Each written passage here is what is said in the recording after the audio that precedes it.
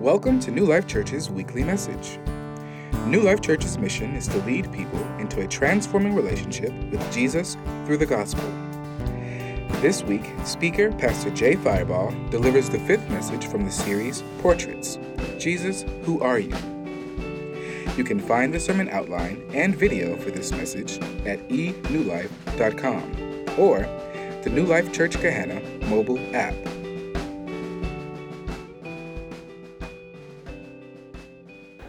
Hey, a little boy was sent to bed by his father, and 5 minutes later, he said, "Dad, what?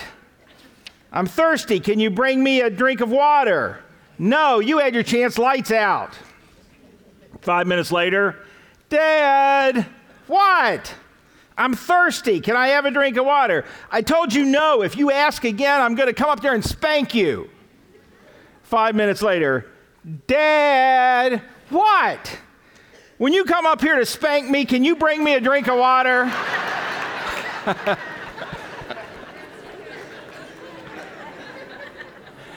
Well, in the story that we're going to look at today, Jesus was thirsty.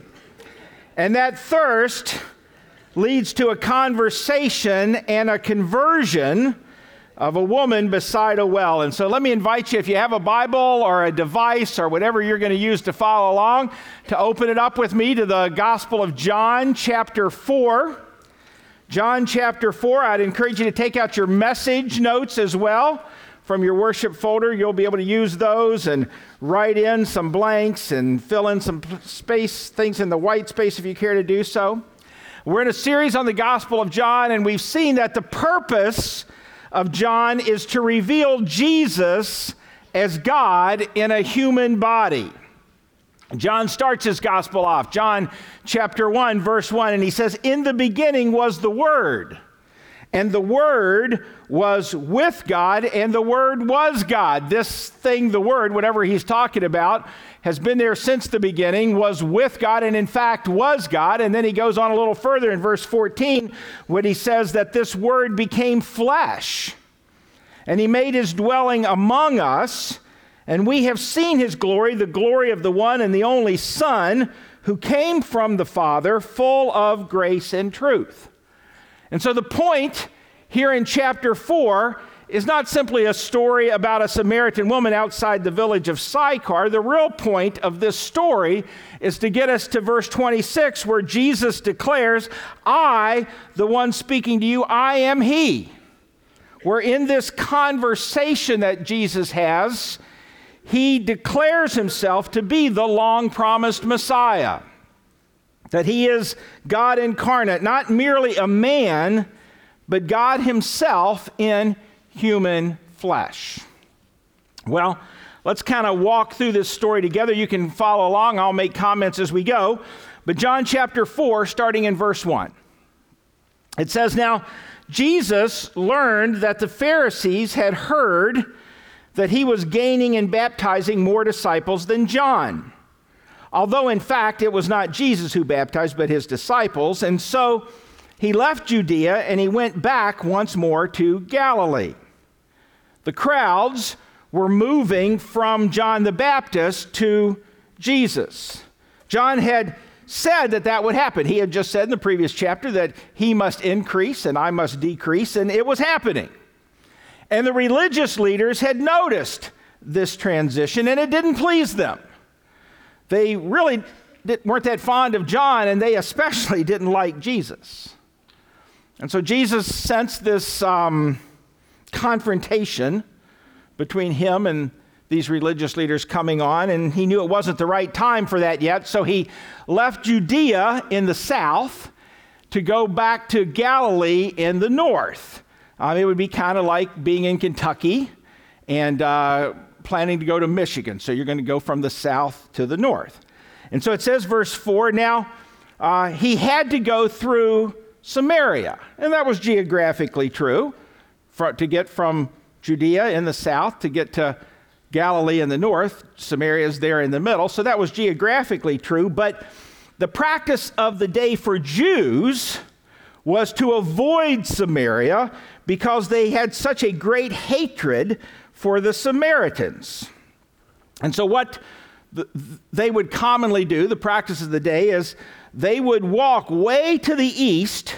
They would walk then along the Jordan River till they got north of Samaria, and then go back west to get to where they were going, wherever in Galilee. It would be like, again, to use our American illustration, if you're in Lexington, Kentucky, and you're going to go to Detroit and want to avoid Ohio, you'd go way out of your way. You'd go clear over to Indiana, and then you'd go up along the Indiana border, and then you'd cut back over once you reached Michigan to get to Detroit. It's that kind of thing. And remember, they were walking. So this wasn't a matter of just driving a couple hours out of your way. This hatred really went a long way, went deep, didn't it? See, they would go to such an extent not to even step foot into Samaria. And, this hatred, just so you kind of understand the historical context, it went back to, if you know your Old Testament history, or even if you don't, I'm going to tell you right here. But in 720 BC, that's when the nation of Israel, the 10 northern tribes, were overtaken by the Assyrians.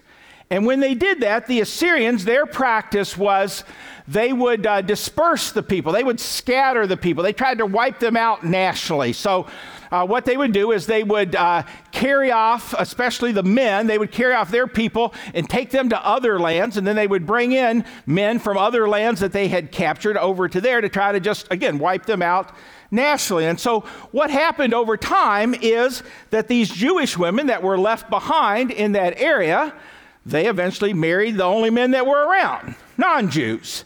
And so they came to be seen here hundreds of years later as more or less half-breeds.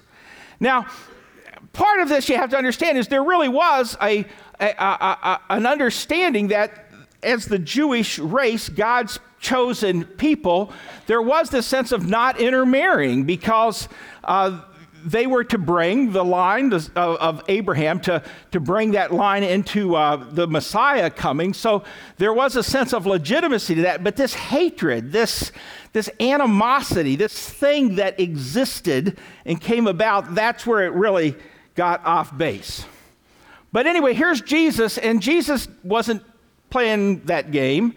Jesus went through Samaria. And in fact, you get the sense that Jesus had this divine appointment with this woman at a well in Samaria. And so off they go, right through Samaria. Somehow the Holy Spirit had communicated this to him, so off they go. Verse 5. It says, "So he came to a town in Samaria called Sychar, near the plot of ground that Jacob had given his son Joseph. And Jacob's well was there. And Jesus, tired as he was from the journey, sat down by the well. It was about noon." Jesus was tired. You know, much of the controversy of the New Testament church really was surrounded the heresies that flowed out of this false teaching that Jesus wasn't really human, that somehow, he was just sort of play acting to be human. But when you read here and you read the rest of the New Testament, you don't get any of that. Jesus truly was human.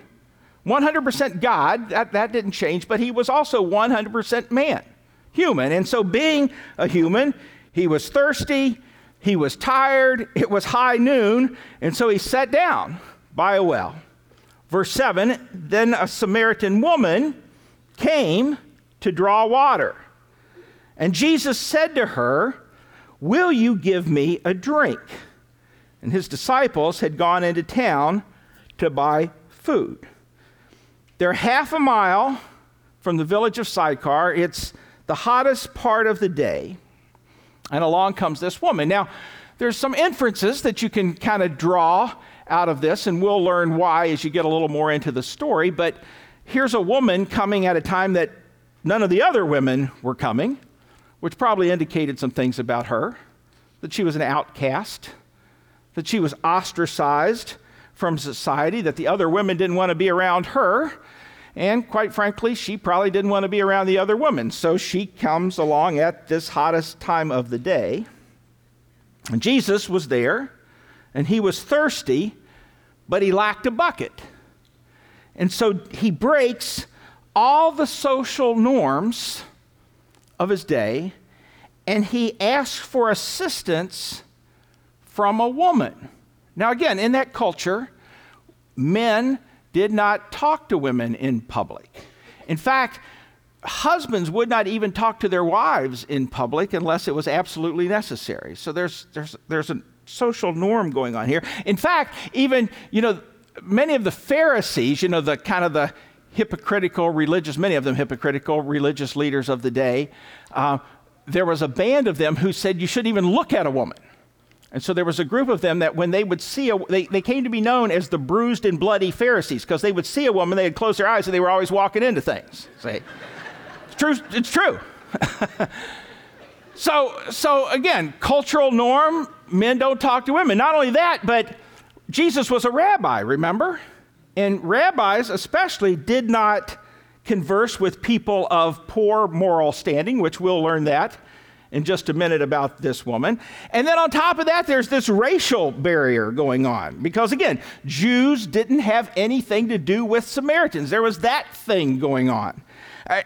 Again, we can read the scriptures with these 21st century eyes, and we miss this tenseness that's in this scenario that's happening here.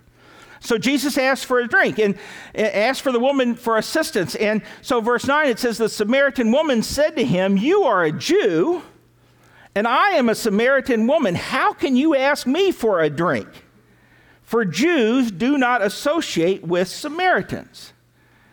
You see, after this intermarrying that went on, again, hundreds of years before, this bridge, this gap between Jews and Samaritans really just even increased. Even when the Jews came back to reestablish the land.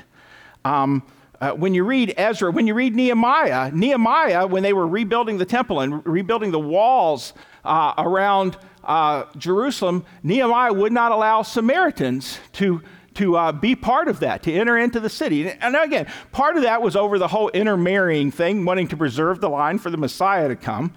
But you see how this just led to this increasing animosity that was there between Jews and Samaritans. And things really came to a head when a renegade Jew named Manasseh married a daughter of Sanballat, who was a Samaritan. And what he did is he rejected the temple that was in Jerusalem, and he built a new place for worship on Mount Gerizim in Samaria. Now, that'll come into play here in a little bit. But again, this intensity that was there. And in fact, even that phrase there at the end of verse 9 where it says, Jews do not associate with Samaritans, it carries this connotation of do not use the same utensils. And so here's Jesus saying, hey, can I drink out of your bucket? Do you see what's going on?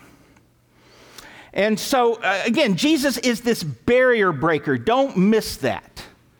That's at the heart of really understanding this whole deal here. Well, then what Jesus does as the conversation goes on in verse 10 is he turns the conversation. He basically moves it from he's thirsty and she has the source to the reality that she's thirsty and he has the source. Look at what he says in verse 10. Jesus answered her, "If you knew the gift of God and who it is that asked you for a drink, you would have asked him, and he would have given you living water." You see, here's this key, I think, to sharing our faith. It's moving the conversation from, what's going on in our heads to what's going on in our hearts. It's taking the conversation from these peripheral kinds of things to, what's really going on in our hearts. That what Jesus does here is he says, hey, it's not really so much about the thirst in your throat as much as it is about the thirst that's going on in your soul. And he says it's about living water. And so, verse 11, the woman said, "You have nothing to draw with, and the well is deep. Where can you get this living water? Are you greater than our father Jacob, who gave us the well and drank from it himself, as did also his sons and his livestock?" And Jesus answered, "Everyone who drinks this water will be thirsty again. But whoever drinks the water that I give him will never thirst. Indeed, the water that I give him will become in them a spring of water, welling up to eternal life. Jesus says, what H2O will do for your dry mouth, my water will do for your thirsty soul. See, Jesus is making an analogy here. And if you read the Gospel of John, we'll see this as we go further on. John really emphasizes this aspect of Jesus making analogies. Notice as we go through John, all of the I am statements. Jesus continually saying, I am the bread of life. I am the light of the world. I am the good shepherd. I am the sheepfold. Those are all analogies that Jesus makes. And Jesus is making an analogy here between not physical water, but the thirst that you have physically, really relating and making an analogy to the thirst inside of you. Well, the woman isn't fully on board with the whole analogy thing yet. And so she says, verse 15, Sir, give me this water so that I won't get thirsty and have to keep coming here to draw water. And so what Jesus is doing here is he's attempting to get her to this place of inner realization. Because you see, before a person can be saved, they need to recognize two things.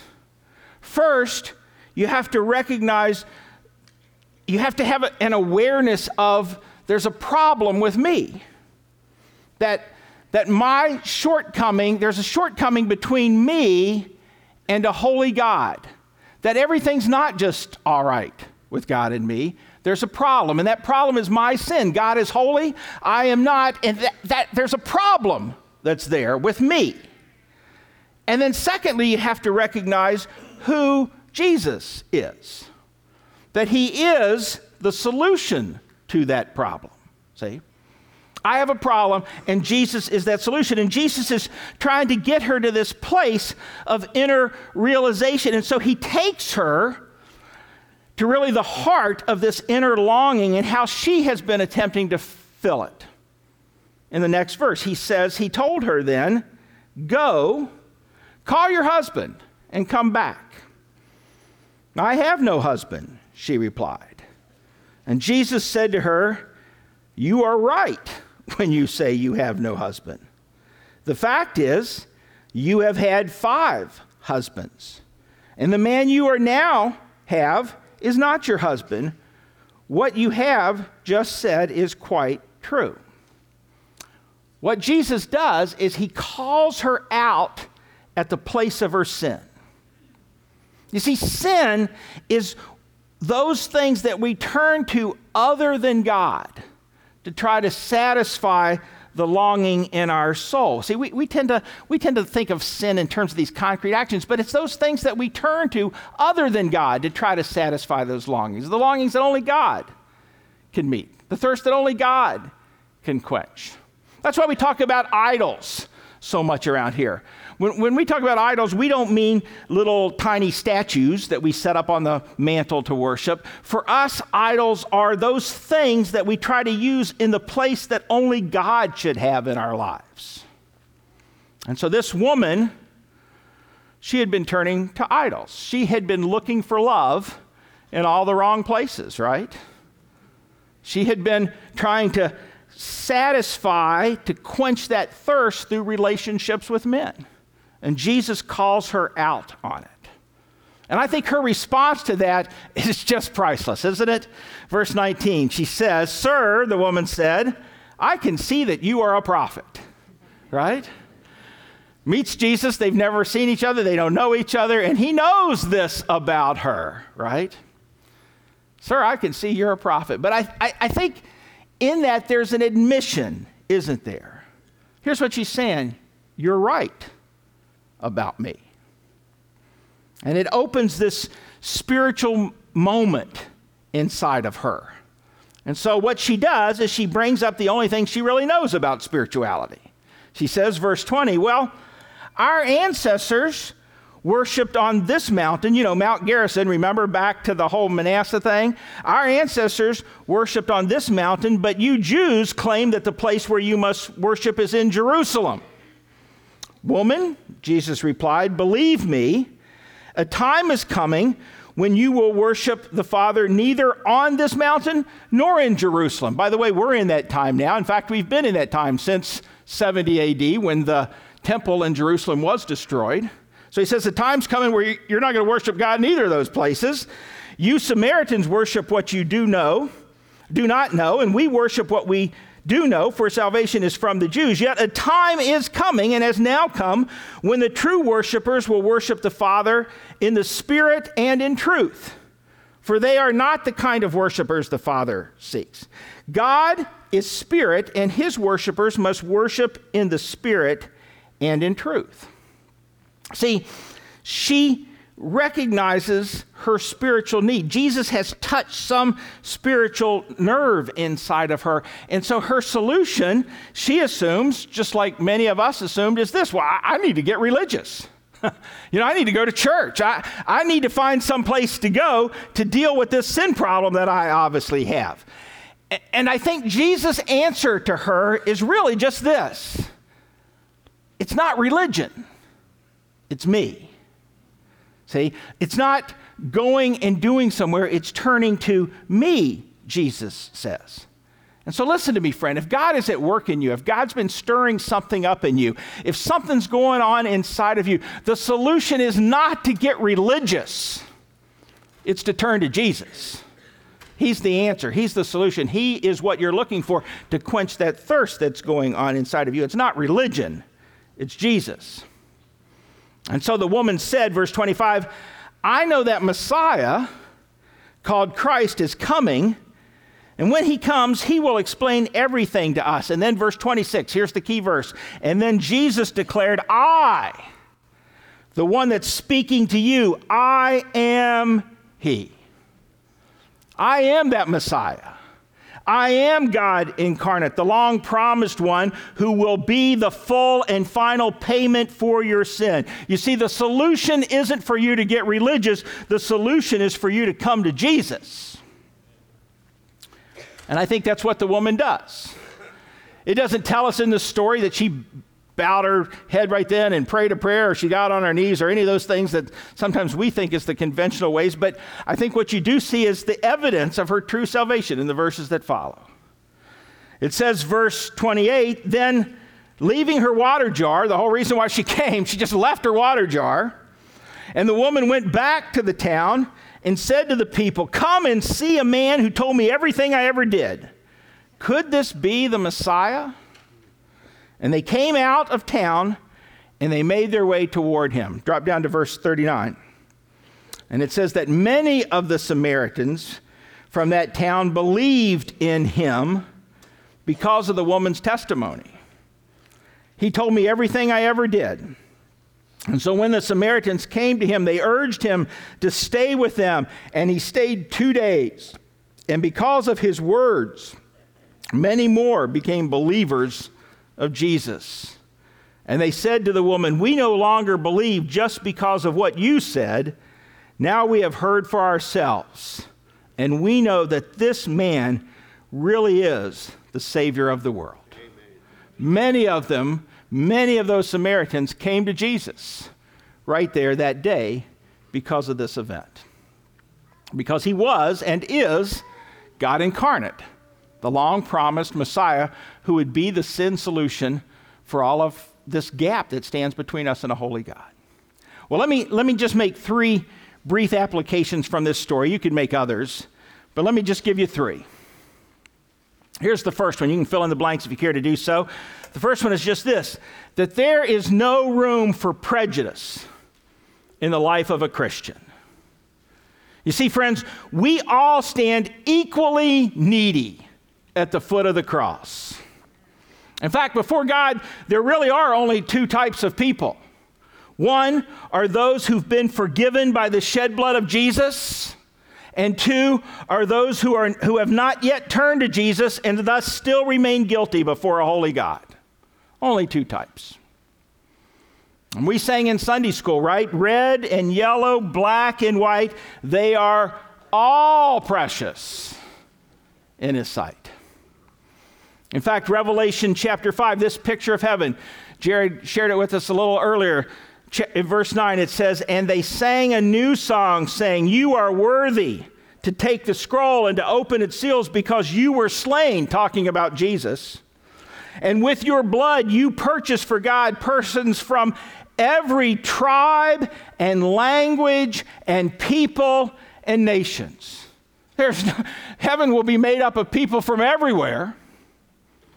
There's no room for prejudice in the life of Christians, and yet I am amazed at Christians that I meet who are unashamedly prejudiced. And I just want to remind us that Jesus loves all people, regardless of skin color, ethnicity, race, gender, background, you name it. We are all precious in His sight.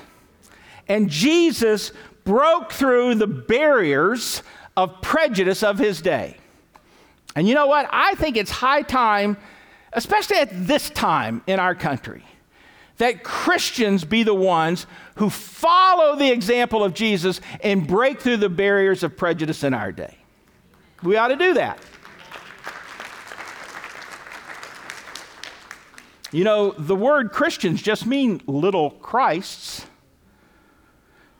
Why don't we be barrier breakers like Jesus was? And you know, this isn't just a black and white thing either. It's high time that we follow the example of Jesus and break through the barriers, because there's no room for prejudice in the life of a Christian. Here's a second application. I think we have a responsibility to attempt to share Jesus with those around us. That's all of our responsibilities. And you know, maybe it doesn't even start with the sharing part. Maybe it just starts with the caring part. You know, if maybe you're thinking, you know, I don't really do much of that. I don't really do a good job with that. Here's where it starts. It starts first by caring. By caring about the reality that people that you live next to, and people that you work next to, and family members and friends, people that you know, many of them are still lost in their sin. And ask God to just start causing you to care more deeply about that. And then as that conviction wells up in you more and more, then you do this. You just start purposeful conversations. I mean, that's what Jesus did. Isn't that what He does right here? And I think Jesus' pattern here is worth noting. It's one worth following, because I just want you to see what Jesus did. Here's His pattern. I think just kind of breaking it down simply, the first thing Jesus did is He just starts talking to someone. You know, I was thinking this week, you know, if Jesus had had a cell phone, I guess this wouldn't have happened. None of these people would have gotten saved, right? That happens to me all the time. I'm in the store, the guy next to me says something, I turn around, he's not even talking to me. He's talking to somebody somewhere else. Nothing wrong with that. But I do think there's value in just start. Just start a conversation. Just start talking, whether it's someone you know or someone you don't. And then here's the second thing. Just listen for a point of connection between you and them. I mean, that's what Jesus did. What was the connection that Jesus used? Water, right? You know, water, you like it, I get thirsty, you get thirsty. I mean, He just found a point of connection there, right? To just keep the conversation going. But then, here's the third thing He did, is he found a way to turn that conversation. See, to move it from up here to down here, to move it from peripheral things to internal things, see, to just draw out a deeper need that's going on. He does that. He moves it from thirst to inner thirst, so that, number 4, you can just bring Jesus and who He is into the conversation. Jesus moves from this aspect of inner thirst to the fact that He is the solution to that inner thirst. And it doesn't always happen like this. It doesn't happen in this nice, neat package. And if it's people we know, it's usually probably not one conversation, it's multiple conversations. But we would do well for just to look to practice Jesus' pattern, because it is all of our responsibilities to share Jesus with those around us.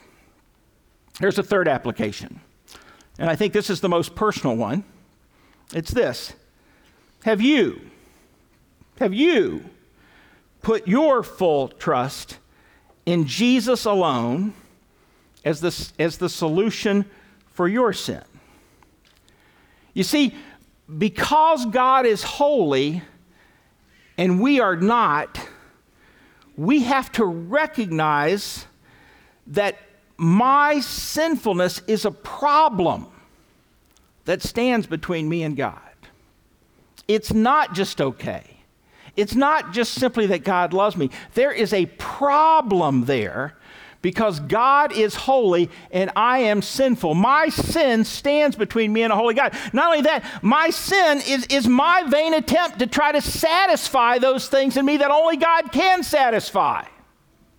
And I have to recognize this problem exists. And then secondly, I have to see that Jesus is the one who is the solution to that problem. That he is God incarnate. That he is the long-promised Messiah who would die on a cross so that his shed blood could be the solution for the problem that exists between me and a holy God. But it's not even just enough to know that. You have to receive that. You know, let's say I took a $20 bill out. I'm not. But let's say I took it out and I went down here to Eric. And I said, yeah, Miriam's got her hand out there. You got it. I took out this $20 bill and I said, hey, I want you to have this. And Eric said, no, we're good. I don't need that. I got plenty of money. No, I really want you to have this. And there's a point at which for this to become Eric's, he has to receive that. If he doesn't take it, it still goes back. It's my $20 bill, not his. You have to receive that. See, you have to know there's a problem between you and God, your sin. You have to recognize that Jesus is the solution to that problem. He died on the cross and shed his blood. We sang about it multiple times today. He shed his blood to be the solution to that problem, but you have to receive that. Here's the question. Have you done that? Have you received Jesus and his death on the cross as the solution to the sin problem that stands between you and a holy God? If you haven't, are you willing? Listen to me, friends. If you are not crystal clear on that you have done that you've received Jesus' death to be the payment for your sins, that he is your Savior, then don't leave here without being clear. That you know that that's true. Talk to someone that you came with. Talk to someone from your small group that you think that you feel pretty sure is clear on that. Talk to one of our prayer partners up here in a minute when we're worshiping, who would love to make sure that you can leave here knowing that you know that your sins are forgiven and that Jesus is your Savior. Don't leave here without that. Let me pray for you. Lord Jesus, thank you for this story. And I want to pray for the person that's here that maybe isn't crystal clear on that. Maybe they just like this Samaritan woman. They thought, well, I got this stuff going on. I'm recognizing this. I need to go to church, or I need to get religious, or I need to do this, or I need to do that. And Lord, they've been trying to do, they've been looking for you in these places, but they haven't turned to you as the solution to their sin. God, I pray that you will give them the courage to take the step to talk to someone so that they can leave here knowing for sure that they know that you are their Savior. And Lord, I want to pray too for those of us who that is clear for us, that we do know that you're our Savior, that we have received that. Lord, help us have the courage to speak up, to look for opportunities, to just care more about people around us who don't have a saving relationship to you, to start conversations, to look for opportunities to just bring you into that conversation, Lord. Give us courage to do that. And then, Jesus, I pray for all of us who are Christians here, around the globe, Lord. Give us the courage to stand up and say prejudice has no place among God's people. Help us to stand boldly and say, I don't care what anybody else is saying. I'm going to follow the example of Jesus. I'm going to break the barriers of my name. Give us all the courage to be those kinds of people, to make an impact on our sake and to bring you glory. I pray it in your name. Amen. Visit us each week as we continue to journey through God's Word and seek to know Him better through the gospel. Our prayer is that the gospel has taken a deeper hold of you as we have studied the Word together at New Life Church, where Jesus is front and center all the time.